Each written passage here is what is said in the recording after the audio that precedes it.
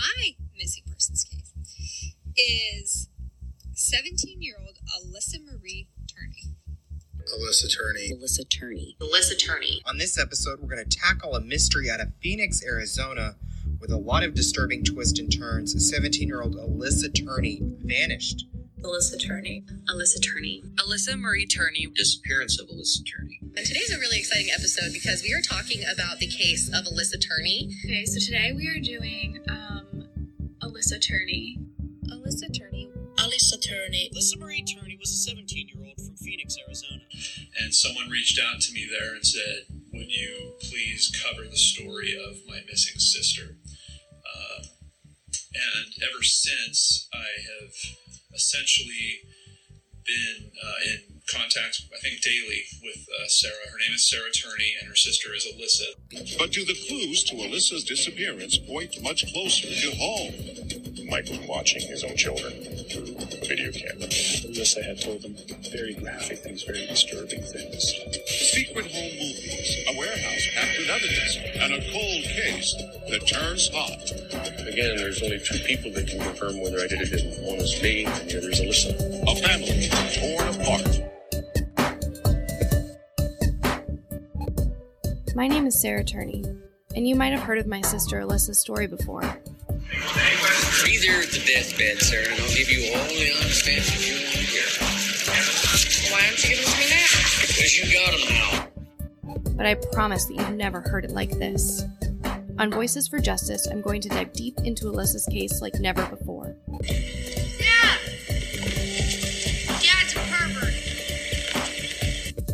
I'm going to interview people you've never heard from, and I'm going to expose more about the police, my family, and myself than ever before. I'm not asking you to move forward on it. I'm asking you to acknowledge that he wasn't briefed on the case, which you're not going to do, and I understand, but he wasn't. He said that he was aware that there were no sexual allegations, which is completely crazy to me because there's over 25 people in your documents that allege this. So when he says that, I don't know what he's talking about. I've held back a lot for a long time, and I'm ready to release it on my own terms. The police told me that my best chance is media exposure, and I've been working for years to amplify my voice through others. But now, I'm ready to make some noise. Subscribe to Voices for Justice today on iTunes and most podcast players. Allegations, as you say, were people saying that Alyssa said something had happened. He tried something, but there weren't any specific acts. Alyssa had told him very graphic things, very disturbing things. So that may have been what Sergeant Corus was referring to. There were no specific acts that anybody was aware of. Okay, whatever you'd like to say. I'm not going to go round and round. It's all email is public record, and I'm happy with that.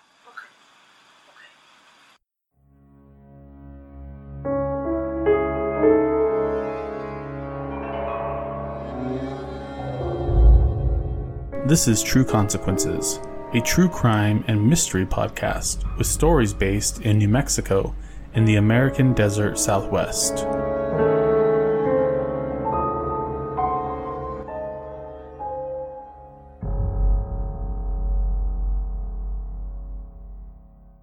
The following episode discusses themes which may be difficult for some listeners. It deals with issues of domestic violence, child abuse, neglect, and child murder.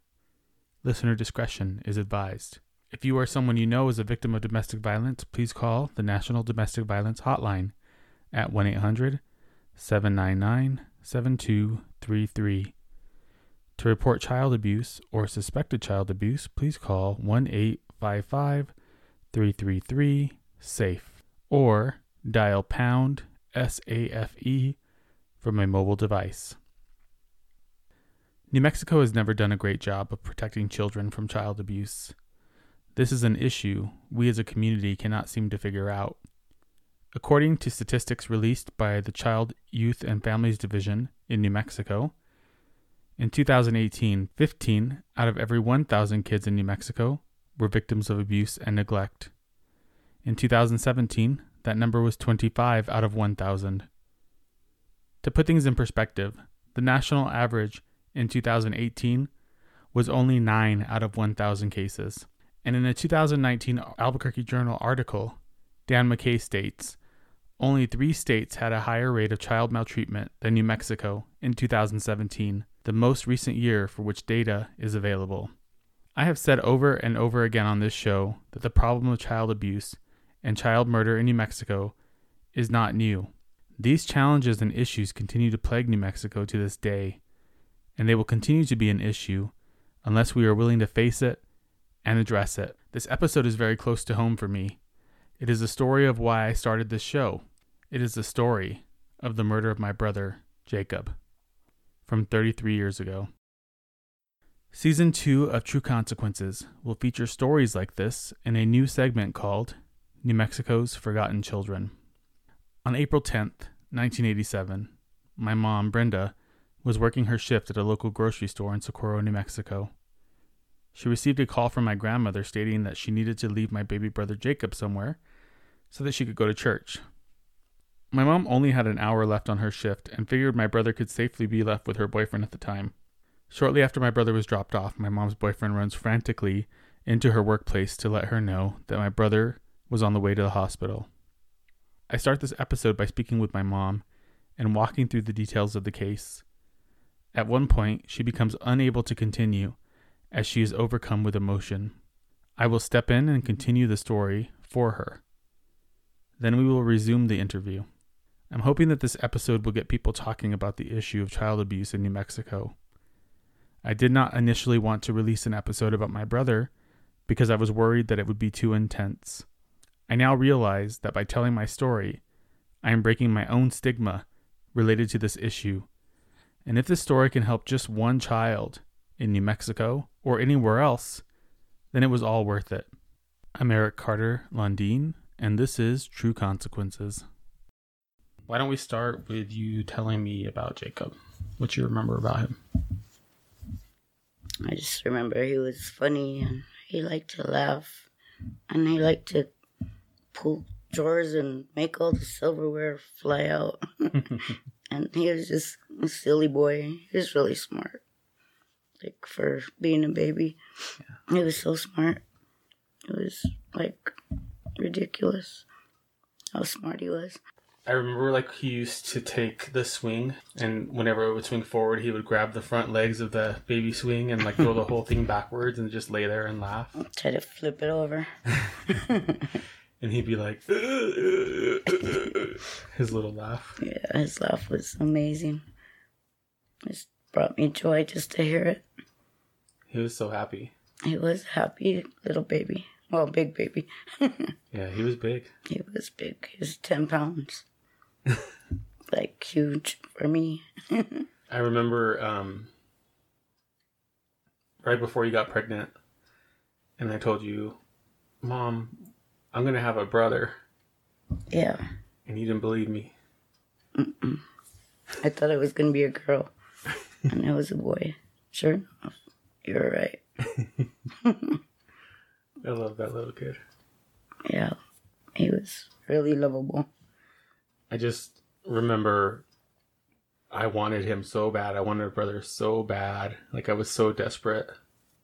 Yeah, he would dance to the music and hit the stereo with his hand and the walker, and he would be moving his butt. I remember that. Oh, we'd go to McDonald's, and I wouldn't ask him what he wanted. He would scream. Even though he couldn't talk, he would scream at me because I didn't get his order. It was hilarious. And do you remember how old he was when you and Dad split up? He was probably 6 months, maybe. I think about 6 months. Yeah. And we moved from Texas back home to Socorro. Yeah. So we could be with family because things weren't working out for us in Texas. Yeah. So, yeah. I just remember, I don't know if this is like a real memory or not, but I remember even before Jacob, and this isn't really probably the episode to be slamming my dad, but I remember how difficult it was for you because it would just be you and me a lot. Yeah, it was hard because he was never around, really. He would go with his friends before we woke up and come back after we were asleep. So we really wouldn't see him or anything.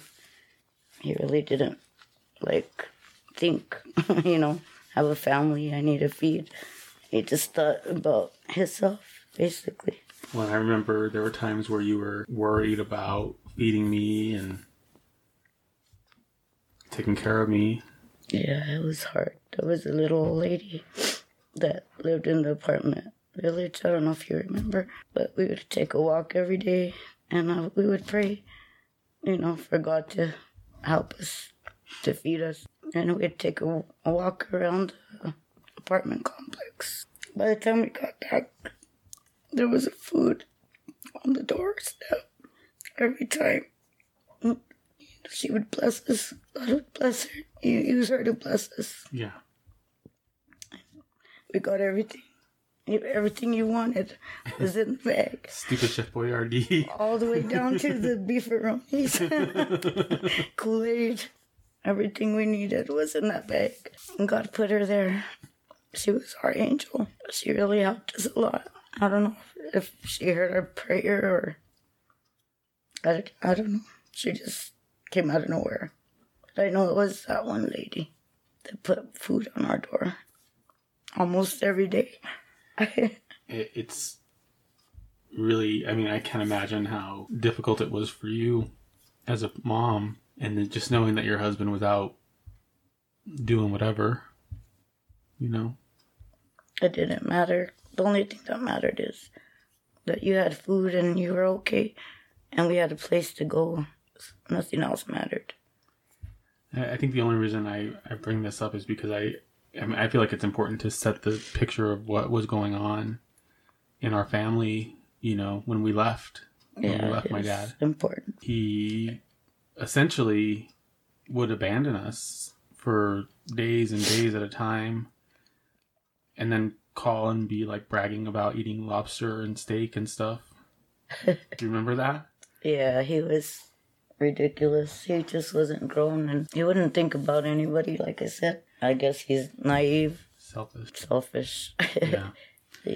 That's how they raised him. I don't know what happened, but... I remember when I was maybe 3 or 4. I don't even know why I remember this. And if I'm making this up, tell me. But I remember one time you were washing the dishes and you were just crying. And I remember I went up to you and I said, Mom, when I'm grown up, I'm going to be better than my dad. I'm going to take care of my family. Yeah, you did. You were smart beyond your years. You got the whole picture, not just part of it. You were more grown than we were, I think. In your mind and in your thoughts, and you had it all together. Well, I think I've always had a sense for what's just and what's not. And I knew that wasn't right. I knew that wasn't fair and it wasn't okay. Yeah. So, I understand, I guess is what I'm saying, why you decided to take us home, why you decided it was better, and I think it was the right choice. It was hard because if I had to work and take care of everybody, I might as well come home and do it here. Well, at least we had... Where I had family and, people that help. People that care. Yeah. Instead of nobody. Yeah. Except people, Except for me and you. Yeah, and that one lady that I don't even know. But God bless her. So, Jacob's 6 months. We come back over here. And you'd already started seeing... We were just talking. He weaseled his way into my life, basically, because he was a con. He'd tell me lies about... Well, they weren't lies, but he would tell me, stuff to make me question your dad. He's calling so-and-so behind your back and this and that. And I look at the phone bill, and sure enough, it's on there. But I didn't know he was using it to try to get me away from him. Right. Conniving kind of way. He just, was ploying and plotting and thinking of how he could get us to break up. Yeah. And he pretty much did it, because he left his wife, and I left your dad, and then I don't know how it happened, but he weaseled his way into my life. I started talking to him, and I don't even know what happened. I never really liked him, but he was just there. He, manipulated his way in. It sounds like he knew what to say and how to say it, and I think it's important to know that he was my dad's best friend. Yeah, that's the whole thing is, he was using your dad to try to hurt me, and he was your dad's best friend, so I wanted to get back at him. And the best way I could think of is, his best friend, that would hurt him the best. Instead of hurting him, I put myself and you in a predicament and Jacob, that we couldn't escape. Yeah, but you can't take responsibility for the actions of a psychopath. It's not your fault. I blamed myself for many years, but I've come to realize that it's not my fault. You have no control over his behavior. And I remember when I first met him, I think we went to his place to watch movies one night, and he was so charming and so fun. I remember I was like, oh, I like this guy. He's actually interested and he's talking to me, and so I, anybody would have fallen for that. Anybody would have seen that as a good thing and not saw through that, because he was really good. He was a good con at hiding who he really was. Yeah. I don't know how many years he's done it, but he was a pro at making himself look good and making people feel comfortable around him. And I think we had to learn some of those skills later as well. It's true. So you're dating him? Kinda. Okay. He's in my life. He's in your life. Okay. No matter what happened, I don't know. He weaseled his way into my life. Yeah. Even though I didn't like him. And he conned me into, I don't know. I guess I kind of liked him and kind of believed him after a while. Yeah. Because he was a good con artist and he lied to me. He told me everything I wanted to hear, I guess. I feel like everything moved pretty quickly before I knew it. We were living with him. Yeah, he was I don't know how to even explain it. He was like some animal waiting to pounce, basically. I see what you mean. It's like he was waiting. He saw an opportunity in the trouble that you were having with my dad and took advantage of it. Basically. Yeah. That's the whole story is he took advantage of me when I thought, he really cared. When you were your most vulnerable, too. Yeah. And he didn't care. He never cared. But that doesn't matter. For my listeners, want them to know that we're not going to use his name. The person who's responsible for so much trauma in my family's life. We just don't feel like, first of all, it's not a closed case. It's still open, even though it's cold. And I don't want to jeopardize any of that. But also, he's really not worth any mention or acknowledgement of who he is. As far as I'm concerned, he's just a piece of shit. Child killer. Yeah. So I think again, if you need to take a break, we're going into some heavy stuff here. It's okay. In a second. I could do it. So shortly after things started happening to Jacob, it was weird stuff would happen. There was sunflower seed shells in his bed, in his crib. He was getting hurt all of a sudden for unexplainable reasons. And basically what he told me was lies. He would tell me that my son, you, kicked Jacob in the head when he was walking by, that he happened to see it and this and that, but that wasn't true. He was actually, I believe, he was hitting him every time he got a chance. Every time we turned our back, he was hurting my child, your brother. I remember being blamed. I remember being very confused. And, I think you know me better than most people, and I, especially at that age, really wanted to make everybody around me happy. And so I think I said what people wanted me to say or what was being said to agree with him because I didn't want to cause problems. But he made you say that because he said for you not to lie and stuff like that. So I think he coerced you to say stuff that wasn't really happening to cover his own butt. Yeah. And at this point for me, there was no abuse towards me yet from him. Like that, he was still hiding it. Yeah, he was still relatively like nice to me and would hang out and nothing. I don't remember him hitting me or any of that at this time. He wouldn't touch you because he knew you would tell me. I was about 5. Yeah. I think. You're almost 6. So it was kindergarten time. I remember that because I loved my kindergarten teacher. She was so cool. And then I had to go to California and get a new teacher. Yeah. It's not...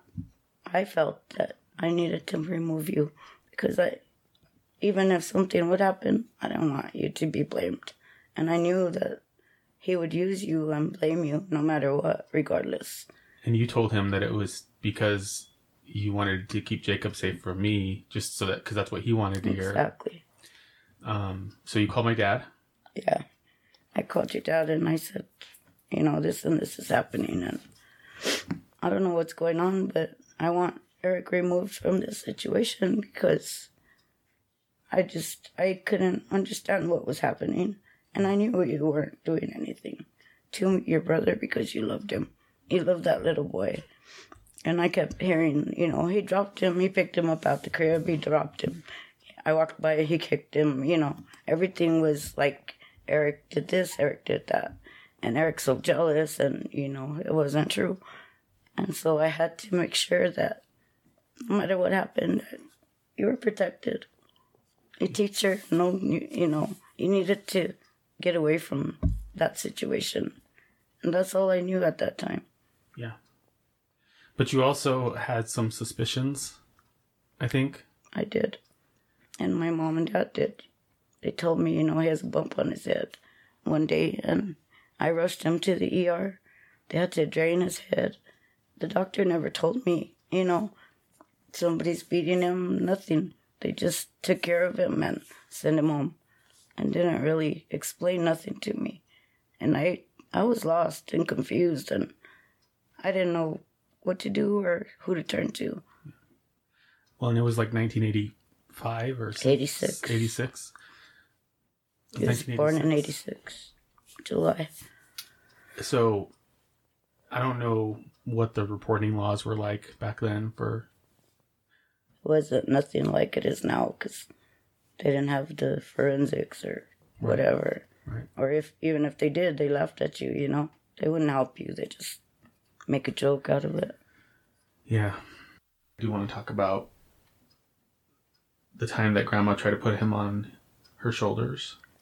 Do you remember that? Yeah. She just, didn't put him on her shoulders. She just lifted him, above her. Above her head. Like you do babies. Yeah. Pick him up. He didn't want no part of that at all. He was terrified that, and I went and when I got home, I asked him, why is Jacob so scared? Are you playing rough with him or what's going on? And he's acting like, what do you mean? I don't know what you're talking about. And so I put him up a little bit and he started screaming and holding on to me and just freaking out. And I said, this is what I mean. No baby should act like that. Why is he doing that? And he's just oh, he always does that whenever I do play with him like that. And he got him and, he took him away from me and tried to do that. And Jacob was just screaming. He wouldn't stop. I had to just take him away from him. And I told him, don't you ever, ever play with my son rough like that. If I ever catch you, I swear to God, I'll hurt you. And, he said, oh, I won't. I won't.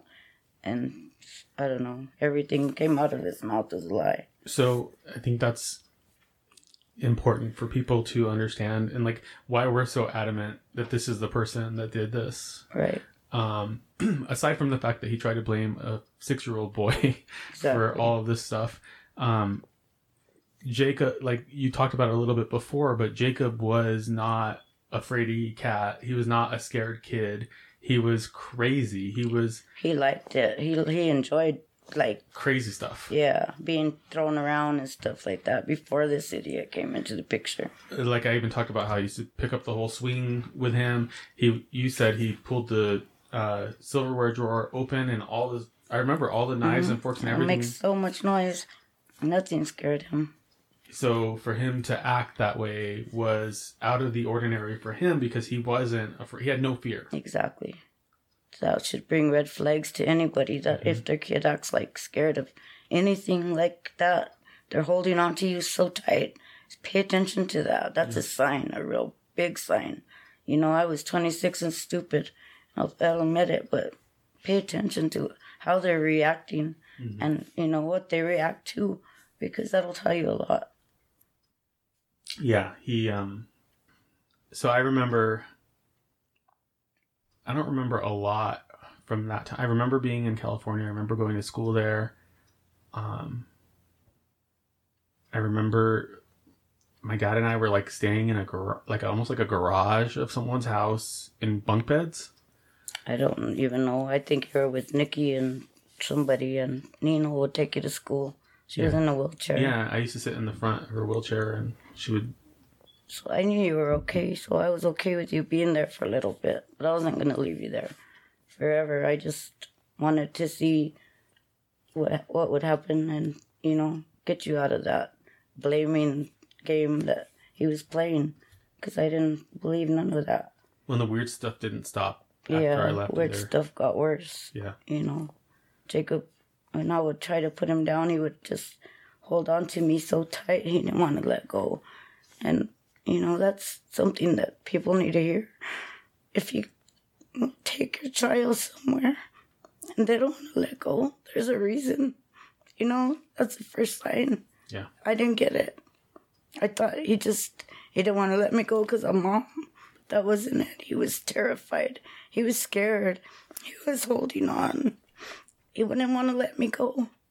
And I didn't understand why at all. It was just a nightmare, you know. Yeah. And I didn't know what was happening. I had a job at Supermart, and you were gone. And everything, you know, he had an operation on his head before you left, and I wanted to make sure you weren't blamed, no matter what happened. And so I was at work, and my mom called me about an hour before I was going to get out. And she said, I want to go to church. What do I do with the baby? Where do I take him? And I didn't know what to do. There's no cell phones. There's no whatever. All my family worked. And I said, I guess take him to my boyfriend. He was my boyfriend. Take him to him. I said, it's only an hour before I get out. What can happen in an hour? My exact words. And I'll forever regret those words. And that during that hour, I have felt so uneasy. I never told this to anybody. And I was begging my manager, please, please let me go home. It's not busy. You don't need me here. He just would laugh at me and say, no, go do this, go do that. And so I just made myself pray and say you have to stay. And I just made myself work, and it got a little bit busy. So I was checking out a customer. I heard the ambulance pass by. At that moment, he ran in the store. He said, Jacob's in the ambulance. I don't know what happened. I said, well, what do you mean Jacob's in the ambulance? And he said, we gotta go. And I just ran out the store. I left the customer there. I don't know what happened. I just left. And I got to the ER, and my mom and dad were there. I don't even know how they got there or what happened. And Jacob was in the room. And I walked in, and I touched my baby on his chest. And he took a big, deep breath. He knew Mama was home. Mama was there with him. And they had to fly him to Albuquerque. They took him to Presbyterian, and the injuries were so bad they had to airlift him to UNM Trauma Center. So it became very difficult for my mom to continue discussing Jacob's murder. She really had a challenging time just getting through it emotionally, and I don't blame her for that. It's one of the most traumatic things that ever happened to her. I promised my mom that I would jump in here and share with you the rest of the story. So Jacob was airlifted to the University of New Mexico Hospital, and he was rushed into emergency surgery. He didn't make it. He died shortly after they took him in for surgery, and he succumbed to his injuries. I'm going to do another episode after this that's going to go through a lot of the legal documents that were created during the investigation of what happened to my brother. It's enough for me to say that it was very clear that Jacob died as a result of a blow to his head. And the medical examiner said that it was probably an open hand, about the size of a man's hand. He also said that these injuries that he experienced, the symptoms that he experienced after he was hit in the head, likely would have started half an hour after it happened. Shortly after, my grandmother dropped off my brother to my stepdad. My stepdad hit him in the head, and within 30 minutes, he was starting to vomit and convulse and went into a coma. The reason I say this is because it was literally within minutes of being dropped off that he shows up at my mom's work, and my mom hears the ambulance going by. So from my perspective, as a 6-year-old, I was asleep in my bed in California. My dad woke me up to tell me that there had been a terrible accident and that my brother was being rushed to the hospital. I didn't really understand what happened, but my dad told me that I needed to get my stuff together so that we could go back to New Mexico. I believe it was that same morning we jumped on a flight and went back to Albuquerque. I remember that there was a state police officer along with my mom and my grandmother waiting for us at the airport. As soon as we got there, my mom told me what had happened. Jacob passed away overnight. My sweet little brother was gone. And I'll never forget that day. I'll never forget that feeling. So what happened next was a little bit challenging for me to understand because I was so young. But my mom ended up staying with her boyfriend at the time, and things just got worse from there. So we'll go back to the conversation I had with my mom to talk about this, so you can hear exactly what happened after Jacob died. I'm just, I can't even imagine what kind of monster it takes to hurt somebody, a little baby. Can't even talk. You can't even hurt anybody. And not only that, and maybe we're biased, but he was so sweet and so funny and happy and cute. He was such a good kid. He was. Even though he was a little bit crazy. There's no reason to beat him to death just because he's a baby. Yeah. There's no excuse for that. That's just like an animal. What kind of animal would hurt a child like that? I don't understand still to this day. I don't think I ever will understand. I don't think we ever will, because I don't think that we have the capability to be that evil inside of us. I think you would, to understand that. I know I don't, because I wanted to hurt him as bad as he hurt me, and I couldn't. Yeah. Because I'm not that person. I'll never get it. How can you hurt somebody that can't even fight back? Can't even say, help me? Just doesn't make sense. That you have so much hatred in your heart that you would just dispose of a baby like trash. It's freaking sad. I almost feel like everything he said about me and what he thought. I feel like all of that was basically him. Like, he was jealous of Jacob. That's exactly right. Everything he said he was doing, he would blame me for going out on him. He was chasing after 13-year-old kids, stalking kids that I knew. You know, everything that he accused me of, he was doing. Everything he accused you of, he was doing. He was doing it all. He just thought he would never get caught. He thought he was so slick, so sly. He thought he was smarter than everybody. He's still above the law and never going to get caught. Well, and he had all those connections. Oh, yeah. He's friends with the cops, working for the county, access to all the files. They don't know how they disappeared. I'm not really comfortable asking you these questions because I know... Whatever you want to know, I'm willing to answer it. I know. I just don't want you to feel like I don't blame you for anything that you did. I know. And don't feel bad. Just whatever you want to know, just ask me. Because I'm not going to take it like you think I am. Cause I just have to get the story out, you know, and so... You have to know. That's why I'm willing to talk to you. So, you know, it's... You've told me this already. I just need you to say it for this purpose. But, like, why did you stay with him after that? The only thing that I cared about is finding out what happened to my son.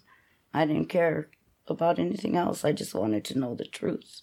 I wanted to know what happened to Jacob. And I stayed with him because, like I said, I wanted to hurt him. Like the way he hurt me. And my mind wasn't right, and I wasn't thinking right. And if I would have ever known he was like that, I would have never, ever, ever been around him. But I didn't know he hid it so good. Yeah. He told me everything I wanted to hear. He was so charming and such a con artist that I really thought he loved me. He didn't love me. He just wanted to use me and, you know, keep that over my head for 3 years. He abused me. He put a knife to my throat. He said the only way I was going to get away from him would be in a body bag. When you have a dagger to your throat, you know, they say, are you leaving after they beat you and put a dagger to your throat and say that to you? Of course you're going to say no. You know, how are you going to leave when they're trying to stab you in the throat and kill you right there? It's scary. Well, I remember, and maybe I'm wrong, but I feel like after Jacob died, there was a good 2 or 3 years where it was relatively calm. He was just like, he hid out. He wouldn't even come around me for a week after Jacob died. I had to go look for him to see, you know, what's going on.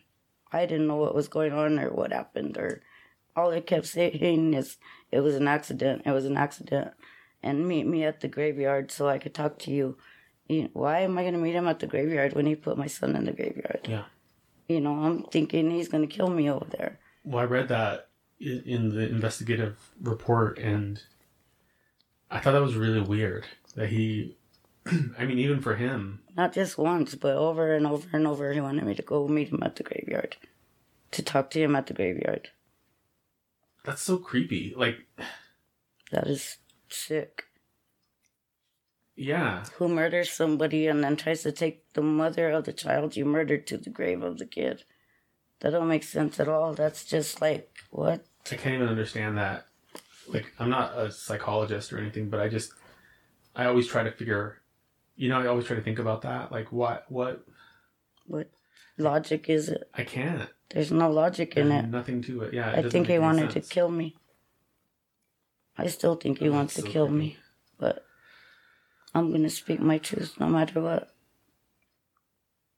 For Jacob, he didn't have a voice and he deserves one. And I couldn't, for the longest time, even talk about it. When did he start hitting you? After Jacob died, everything changed. After, I don't know what he told me, that he had to get married to me because he filed some kind of papers and he was going to go to prison and big old story. I don't know what it was.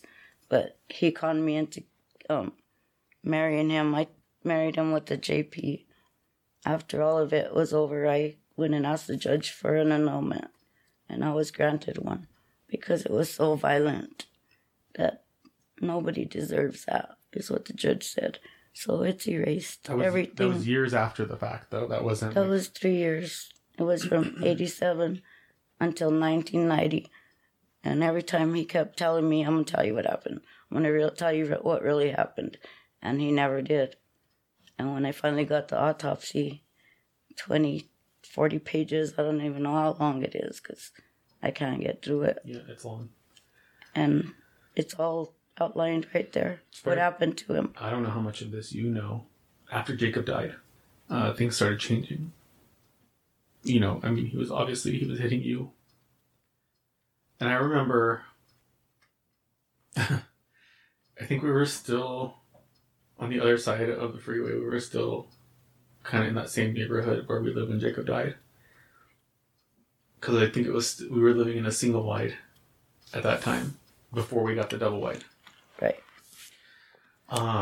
And I remember one day we were going to go somewhere as a family. It was like you, me, his kids, him, and you guys were fighting the night before. And you were all like black and blue. You had the bruises on your arms. Your eye was black. I remember we were all lined up, almost like we're in the military. All four of us. And he was walking back and forth. And he said, if somebody asks what happened to your mom, what are you going to say?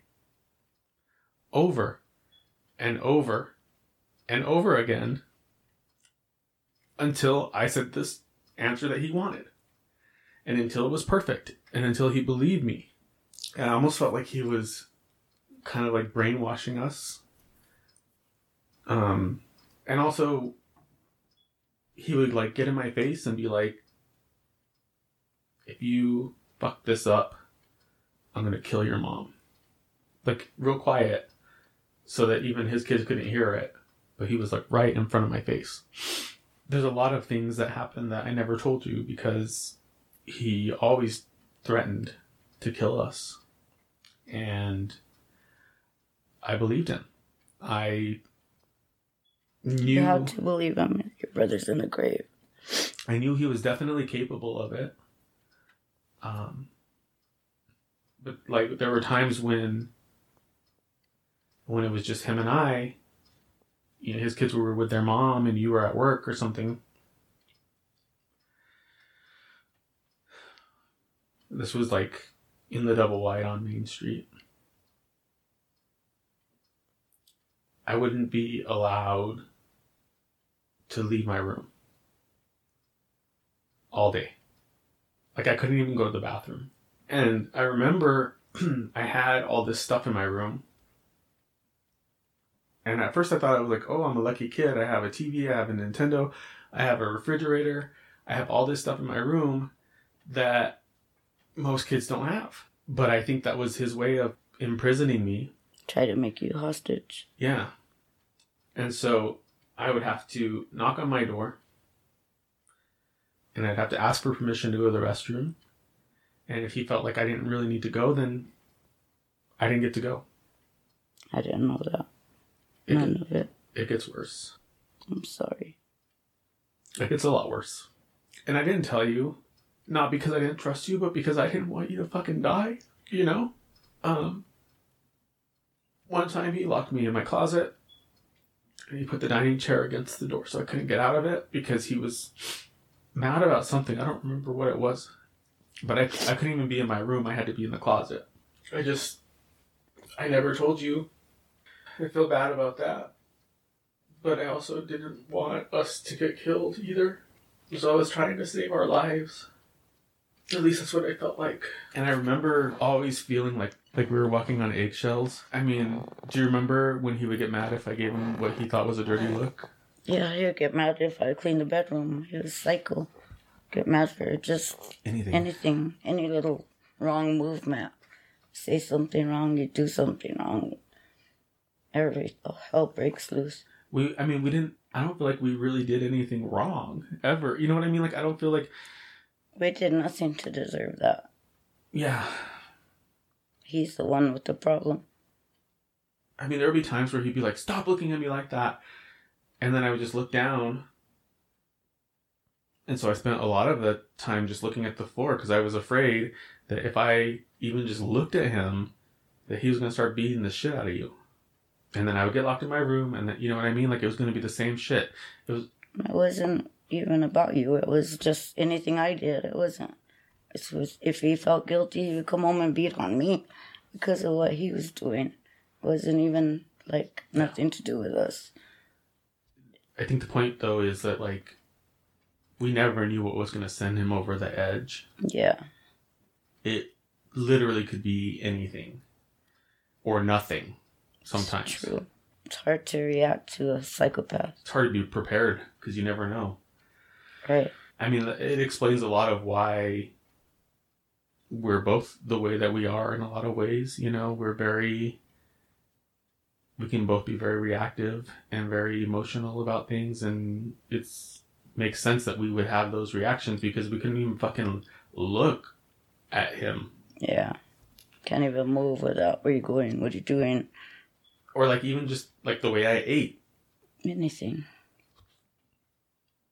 And I think that really caused me to have a lot of hatred for myself.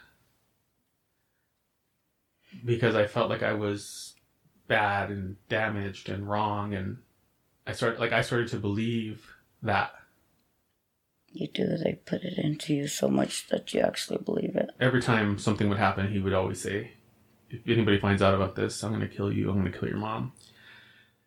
And I had a can of Aquanet and a lighter and a steak knife under my pillow and a bat under my bed. That's scary. But I knew I needed to do something to protect myself. And I don't know if you remember this one time.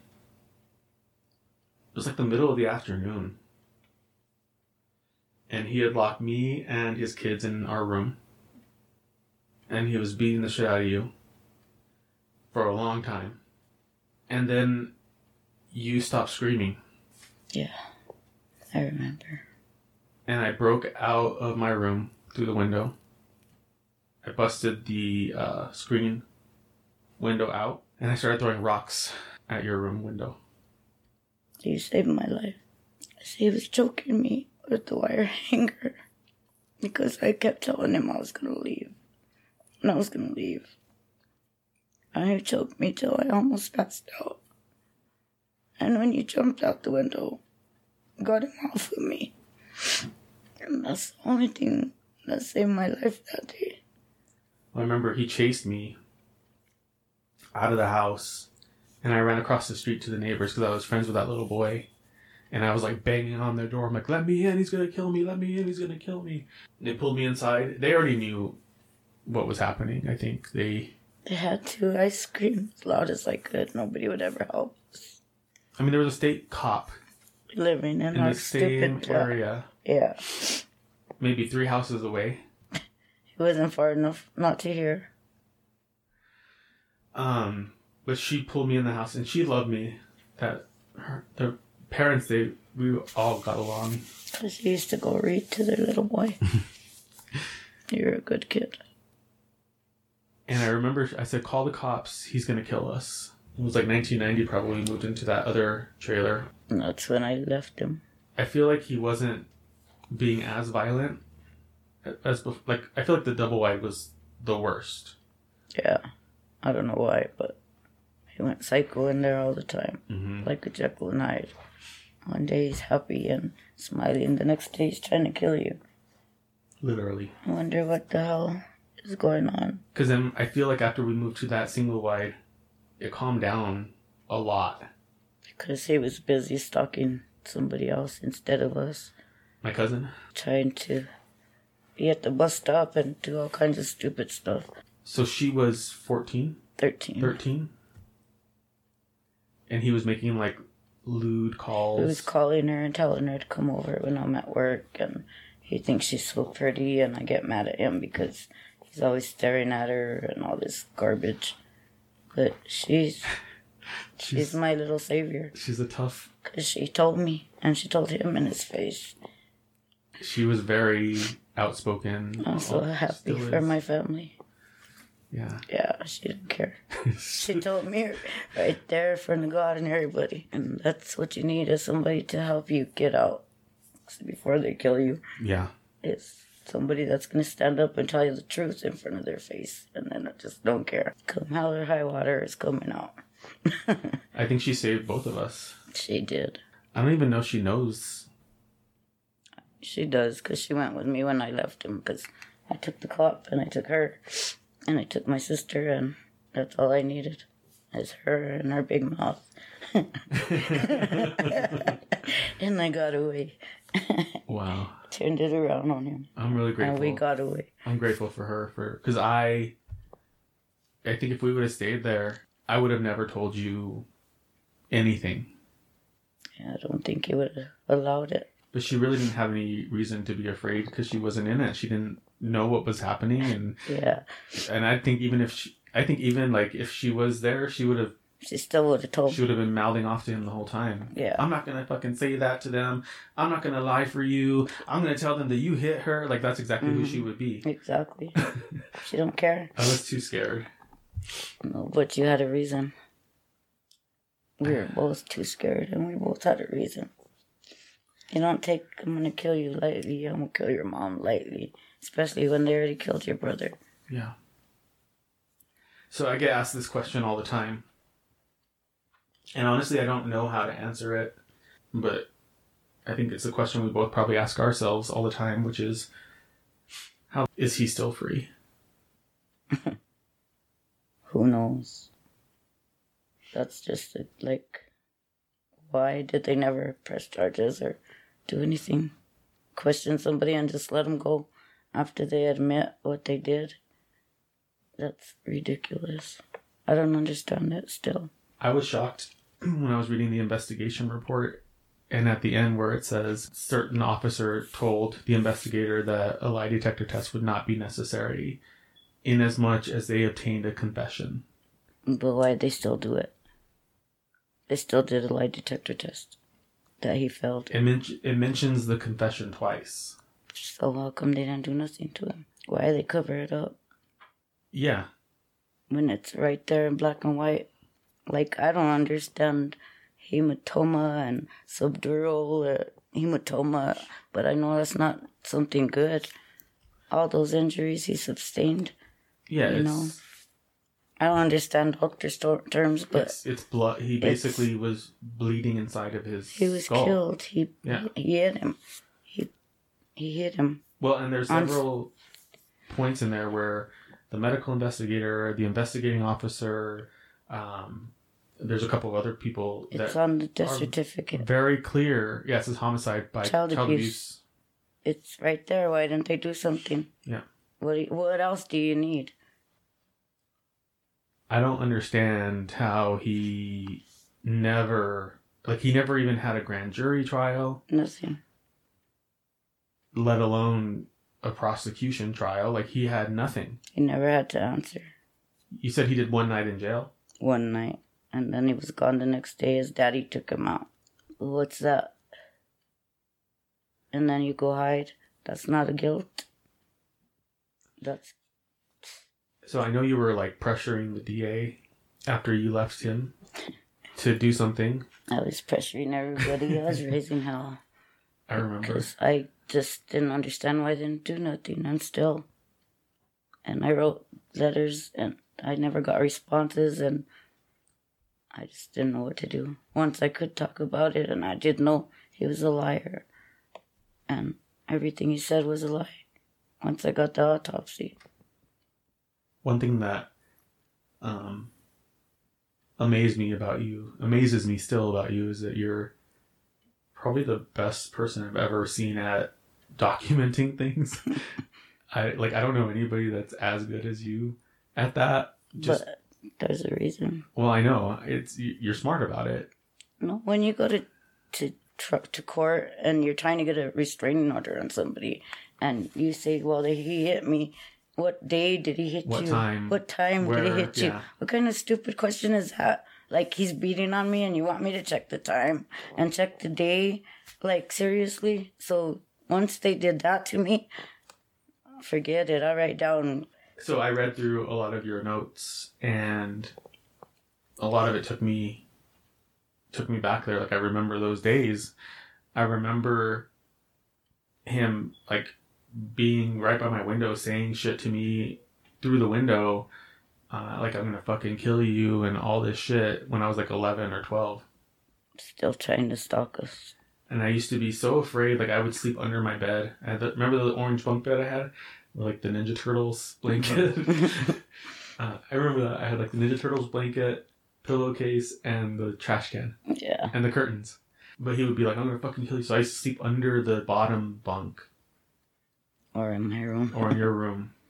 And I don't know if you remember, but my personality, like, who I am now, I was not like that when you left him. You're really scared and scared to talk and a lot. You've changed a lot. You became Eric instead of who somebody's trying to make you be or make you confess to or whatever he's trying to do.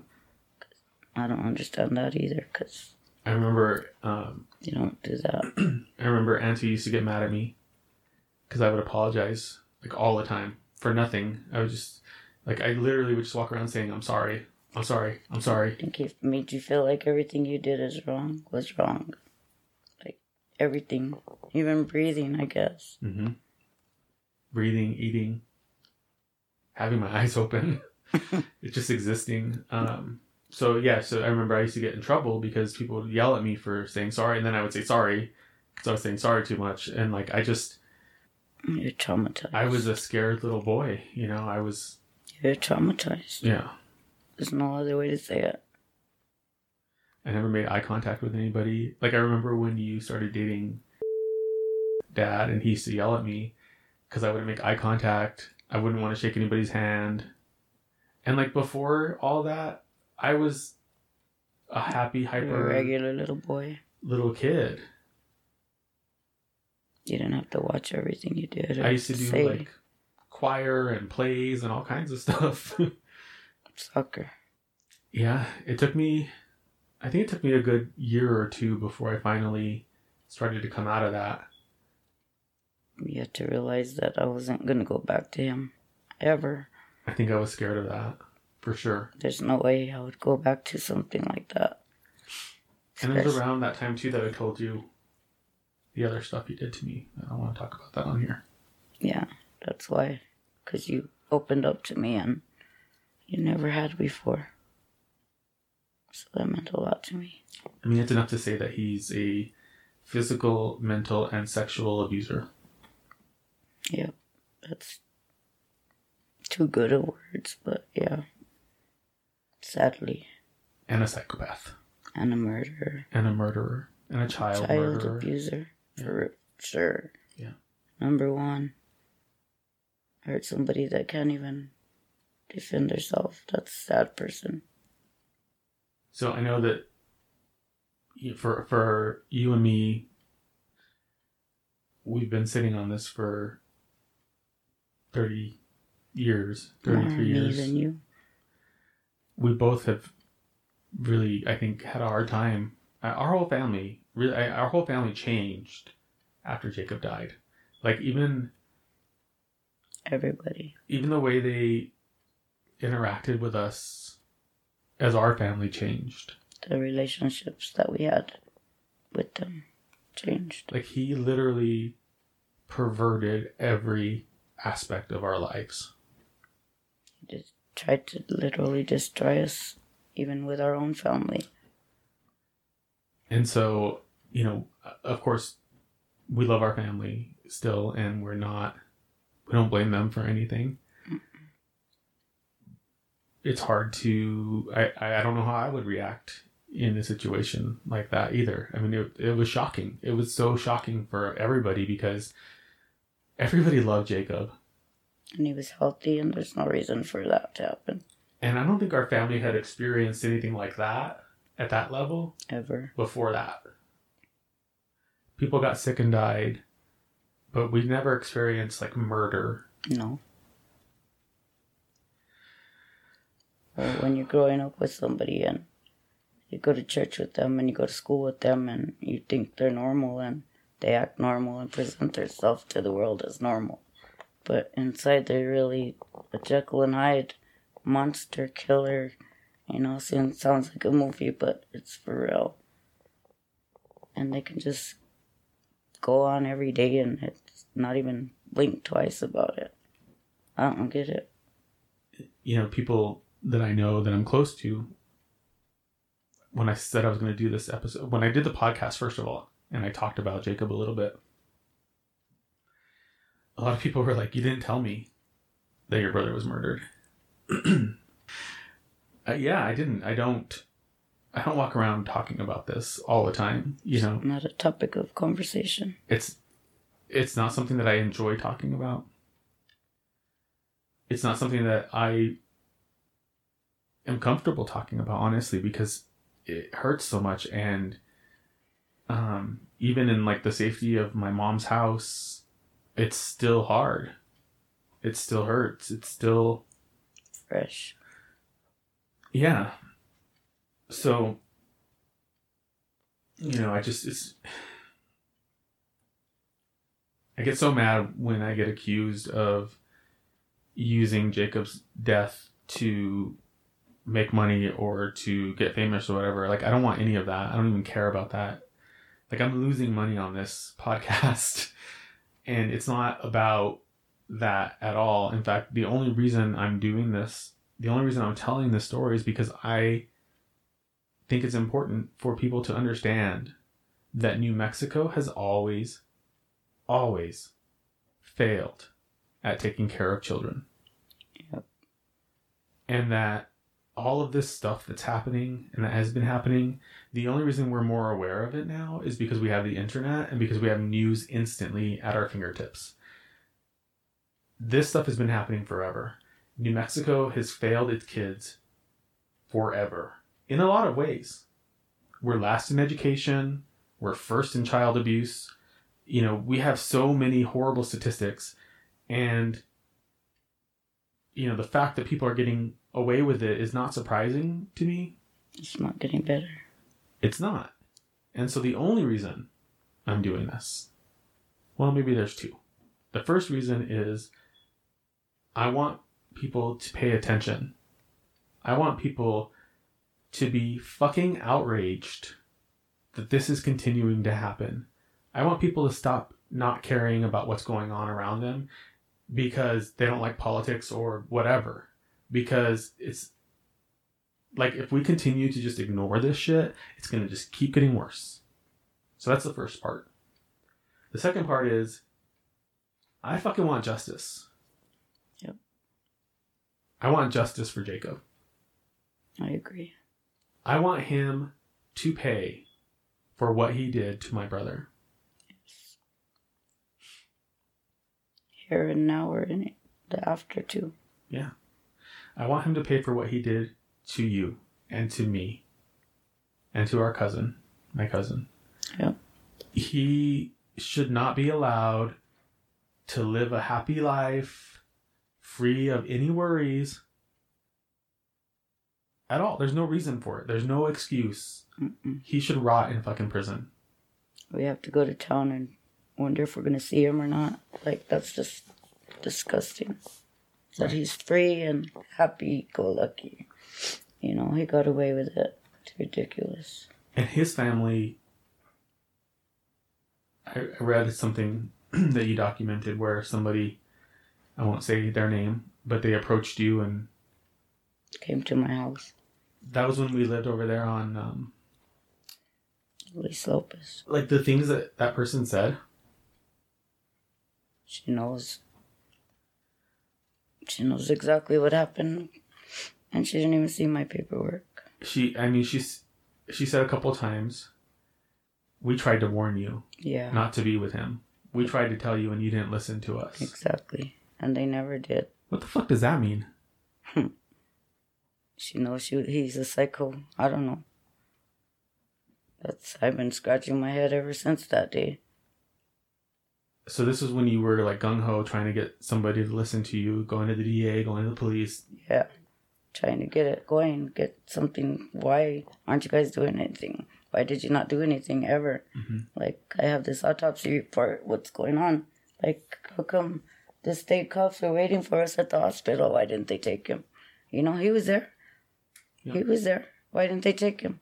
There's no reason not to. Like, I don't get it. Did they pay him off or what? Well, the DA was, well, before that. So the DA, I remember I actually read in here in your documentation, which I'm like super grateful that you did all of that because it really tells the whole story. But how he said that you changed your story and that's why he didn't prosecute. That's why he didn't press charges. And when I look back at what your story was, it wasn't a story. They asked you if you felt like he was capable of hurting Jacob. And you said, I don't think so. Exactly. So that's not your story. No. That's you answering a question, right? Right. And I didn't think he was, or why would I leave my kid with him? Nobody thought he was. And we thought he was this great person. Like, there's no way I would send my son to somebody that was like that if I knew. Mm-hmm. And I didn't change my story ever. I guess the problem for me and the thing that bothers me the most is that just the blatant corruption and the blatant like lack of any kind of human understanding, empathy, willingness to just fucking listen. You know, like we get maybe 2 feet forward, start talking to a cold case investigator with state police, and then it just falls off the face of the earth. Nothing happens. Who does that? Who gets away with murder? Basically. I made a Freedom of Information Act request for everything related to this case from the state police. Good. And I'm going to do another one with the county and another one with the city. Because I feel like there's probably a lot more to this than we even know. I wouldn't be surprised. I'm surprised they never did anything, and I don't understand why. Still, to this day. So, I think we're at a good stopping place almost, but I do want to just get your last thoughts about what do you want to happen?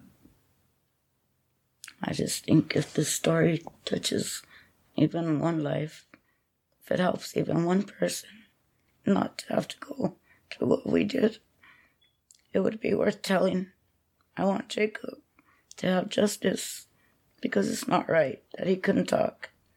And, I couldn't talk. And it took 33 years for me to let the story out. And, I'm so proud of you. What you've done and what you're doing. And I believe in you. And I want to thank you for giving Jacob a voice. And all the other kids. It's too late for mine. But it's not too late for somebody else's. If you see the signs, if your baby's scared, if they're holding on to you, they don't want to let go, something's wrong. Pay attention to those signs. Don't leave your babies with your boyfriends. They might be good con artists and, I'll watch him. Don't do it. Go with your gut. Yeah. I felt it and I couldn't do nothing about it because I was stuck at work. But I knew something was wrong. And look what happened. And I didn't pay attention to the signs because I didn't believe it. Because I've known him. I went to church with him. I went to school with him. I thought I knew this person. And I didn't. At all. And I just want, if it saves one child, if it helps one mother, if it helps one son, not to go through this, that's what I want. Thank you, Mom. Thank you. Thank you. I know this was not easy. Anything worthwhile isn't. Thanks again for listening to True Consequences. Follow us on social media. On Instagram and Facebook at True Consequences Pod. And on Twitter at True Cons Pod. True Consequences is hosted, written, and produced by me, your host, Eric Carter Landin. Thanks for listening, and stay safe, New Mexico.